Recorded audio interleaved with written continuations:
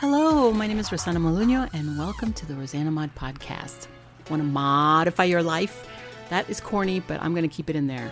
This variety show brainstorms solutions for everyday challenges, unlocks your secret potential, think outside the box with creative ideas that improve your business and your life. Get inspired with special guests, get motivated with how-to projects for the whole family, and learn that life is too short for anything less than being happy. Laugh with me or at me, it doesn't matter. Somebody's going to laugh.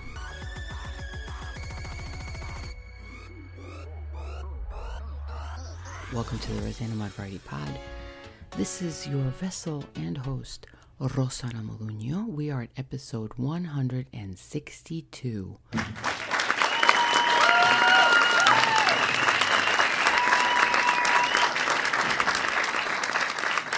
Thank you.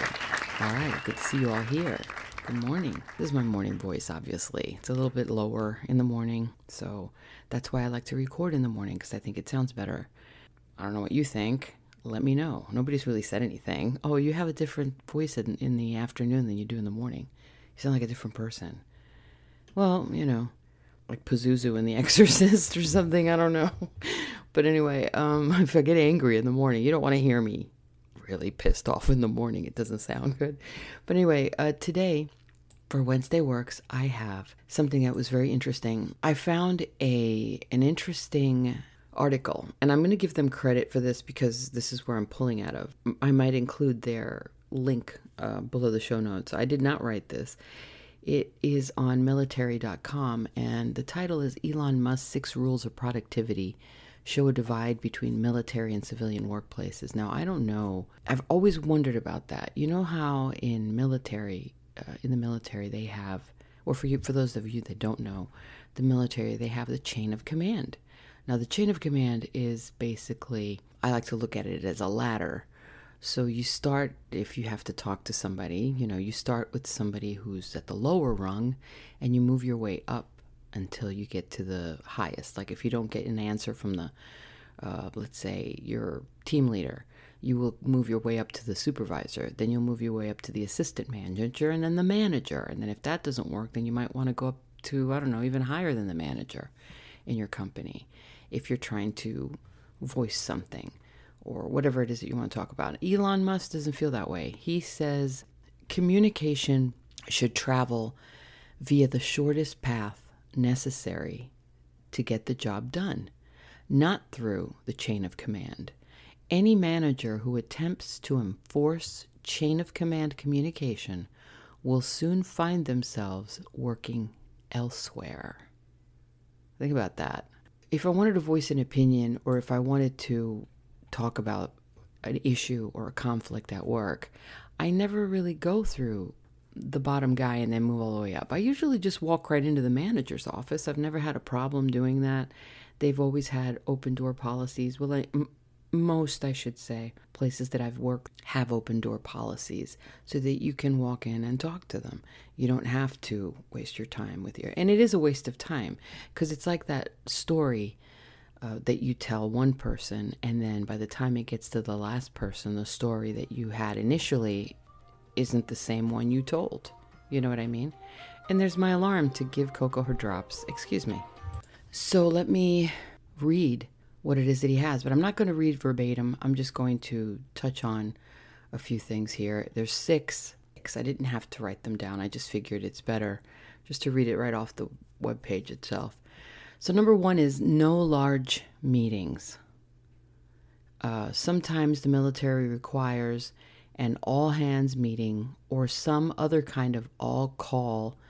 Unlike many large companies, military units deal with life or death situations, which is actually a good reason to have a large meeting. If it's not that serious, Musk says, don't have it. And that makes sense to me.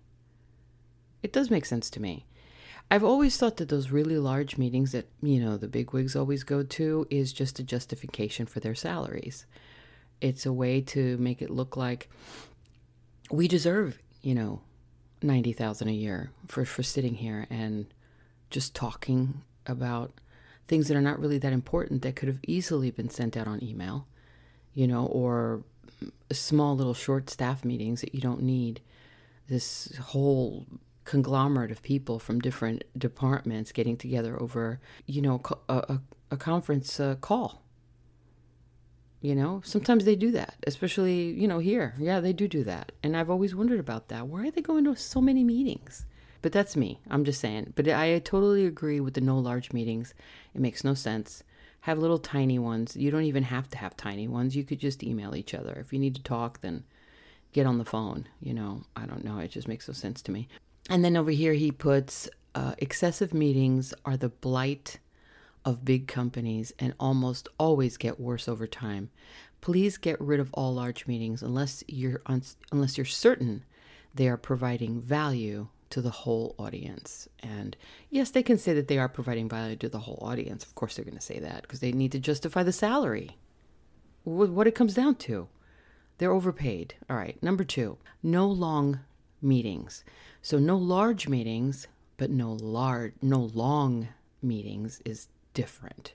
In the large meetings, I did want to include the conference calls because that includes a large meeting.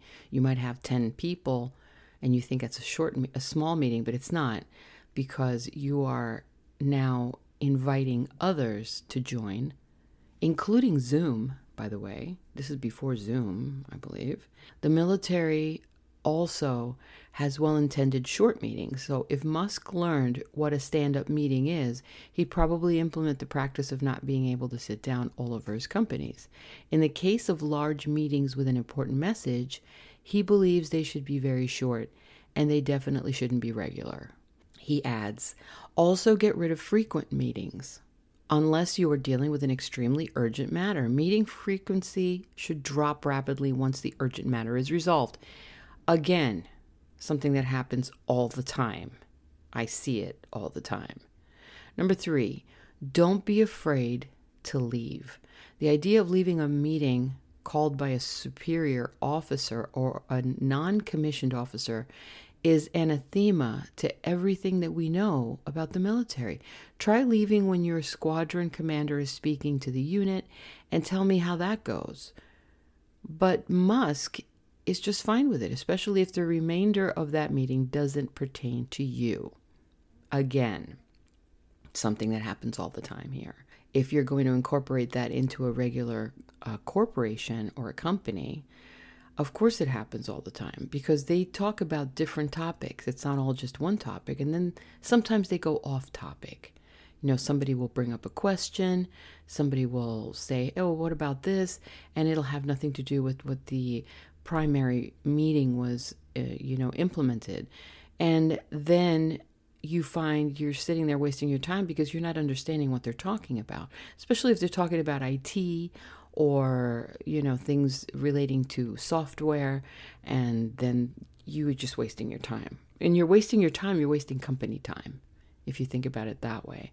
You just say, excuse me, this doesn't pertain to me, and you leave. I've always wanted to do that in the middle of meetings. I never have done it, but now that I think about it, I probably will. What about that? You're fired. Well, I read it. I don't care where you read it. And then over here he says, quote, walk out of a meeting or drop off a call as soon as it is obvious you are not adding value. It is not rude to leave. It is rude to make someone stay and waste their time. Thank you very much, Elon. Have I told you lately that I love you for saying that? Because my time is wasted all the time. Definitely. And this is something that anybody can agree to. And I'm sure that they do, although they wouldn't voice it like I do. I'm voicing it for them. So yes, that happens all the time. Number 4, don't use acronyms. Oh my God. Is this not perfect? Is this not? I've said this so many times. Where I work, acronyms everywhere. We're not working for the CIA. Just tell me, what that means. It's ridiculous. Acronyms in the military are not just part of a long-standing cultural tradition. They really do help ease communication. Would you rather say Heavy Equipment Recovery Combat Utility Lift and Evacuation System or Hercules? My guess is Musk might give the military a pass, but not Tesla. For his company, he believes buzzwords and acronyms are a hindrance. Don't use acronyms or nonsense words for objects, software, or processes at Tesla. In general, anything that requires an explanation inhibits communication. We don't want people to have to memorize a glossary just to function at Tesla. Thank you. Do they have any openings? I'm just curious. Number 5, communication is not subject to a chain of command. Unlike some companies, part of the U.S. military's functionality depends on handling situations at the lowest level of the chain of command. So the general doesn't have to sweat battlefield tactics or get tempted to override field officers closer to the action. It works for the military, but Musk doesn't believe it works for Tesla. To him, communicating through a chain of command is just one giant game of telephone. And it is it not? Communication should travel via the shortest path necessary to get the job done, not through the chain of command. Any manager who attempts to enforce chain of command communication will soon find themselves working elsewhere. Of course, he's talking about Tesla, but I think that is very true. Because, like I said before, not only does the message get lost somewhere in between, but you're wasting everybody's time. Because if you're going to go to the first guy, he can't give you an answer. He says, well, let me check with the supervisor. And the supervisor, well, I can't make that decision. Let me check with the assistant manager. Well, I can't make that decision. I have to run it through management. Well, the management make that decision. Well, I can't make that decision. I have to go through, the owner. Right? All that wasted time. Meanwhile, the employee who's asking for help doesn't have an answer, feels he's being ignored. Motivation drops. He doesn't think they care about him. He doesn't think he's, being listened to or heard.